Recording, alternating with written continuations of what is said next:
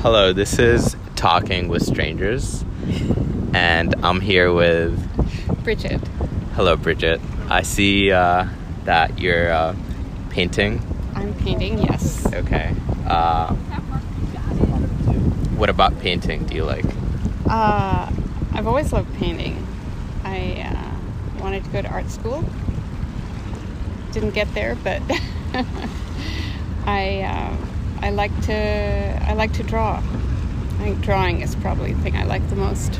Okay. I'm an architect. Okay, so I'm assuming you draw a lot in your job. Not the same way. So Okay. I think that's something I didn't understand when I became an architect, that drawing as an architect is very different from drawing as a painter. How so? I don't really understand it, but I feel as though architecture is somewhat distanced from the making of things. And Okay. I like making things. So Okay. in architecture you give people directions on how to make things. Right. You like getting your hands on. I do. What kind of feeling or mood would you like to convey with your art? I don't know. I don't think it's about conveying. I think I just like to do it. Okay, I like so to art see for the it sake of happen. art. Yeah. Okay. I like to look at paintings that make me want to paint, and then I like to paint. What are some of your favorite paintings or artists? People that inspire you? Boy, that's tough. I like so many. I really love, Sure. there's a portrait at the MFA, it's called Portrait of a Woman by Picasso. It's a cubist painting. Uh-huh. I really love that painting, just because, It's pretty cool. you know that painting? I do, yeah. Yeah. What do you like about it?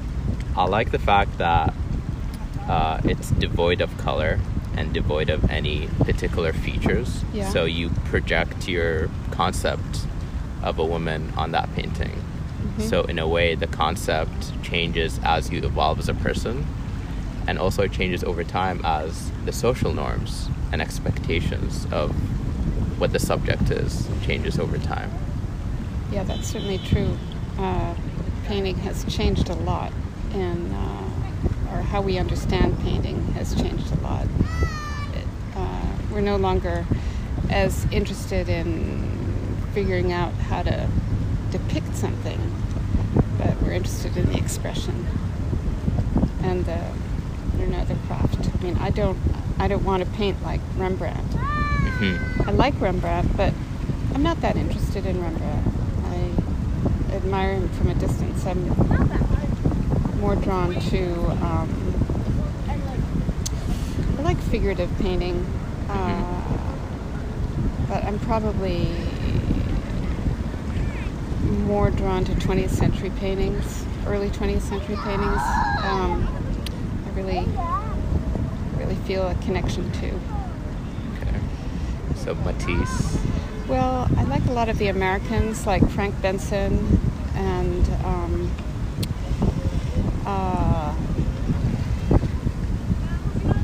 now that I'm talking to you, I can't think of anything, but... Okay. So what else are you passionate about besides painting? Prison reform. Prison reform. That was quick. That was so fast.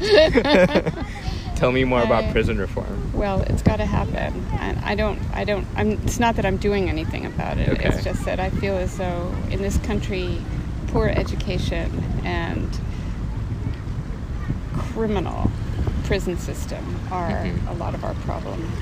That Okay. if a lot of people who end up in jail, had they been given a chance, had they been given a decent education, would not be in jail.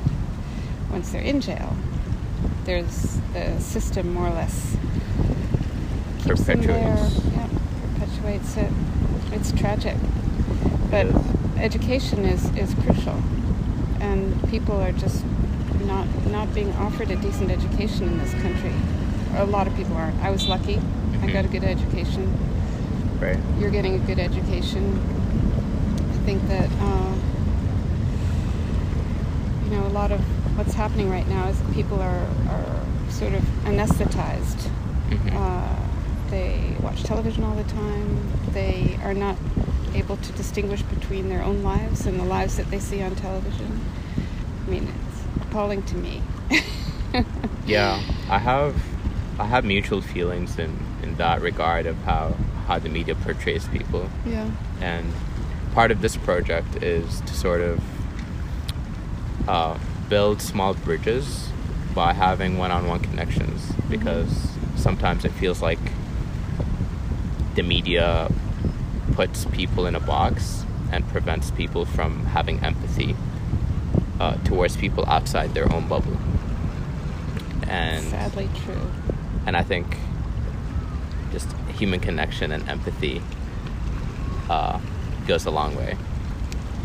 It does. And it's in short supply. Definitely non-existent in the White House at the moment, but that kind of goes without saying. It's a very tragic moment we're in as a country, I think. So given that, what makes you optimistic about the future?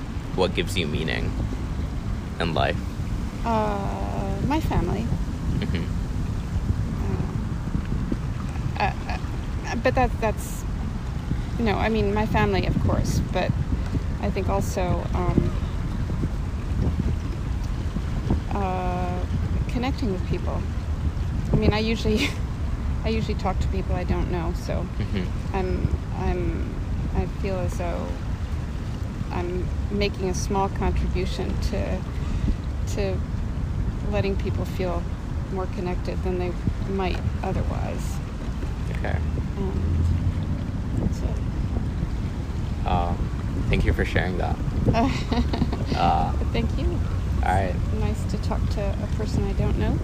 Yeah, thanks. Thanks for sharing your thoughts and feelings. I appreciate it. Is there anything else you'd like to say? Well, I hope you feel optimistic. I'd like to, and I think these sort of conversations make me optimistic. There are a lot of good people in the world. Yeah, I think I did not expect that good of a reaction from the conversations I've had. I think most people have something profound to share, and most people are inherently good. It's just that sometimes we're blinded by our own fears and by our own judgments of other people. Sure, that's true. Although there's so many surprises in the world. How so? What kind of surprises? Well, if you're just open to people, and I remember an occasion one time ago, I was standing in the airport waiting for a friend, and it was right around the time that people were so nervous about flying and nervous about bombings and nervous about all kinds of stuff. So there was this young guy there, and I was sort of looking at him thinking, who is this guy? He doesn't, I was doing my little cultural and racial profiling thing. I was like, he doesn't look like the kind of person who'd be in an airport.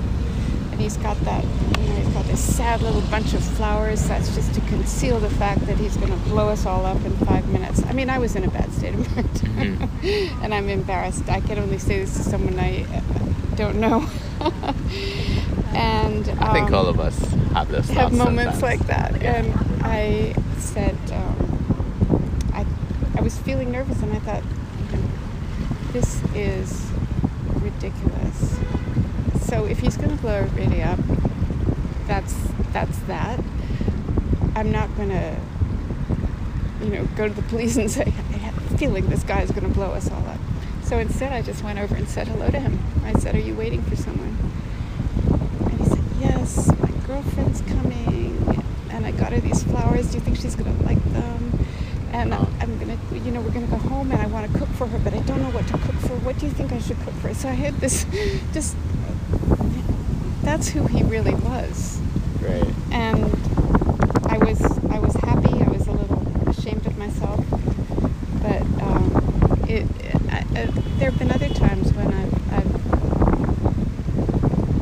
felt that a situation or something else made me nervous. And where my office is, there are a lot of stoned kids.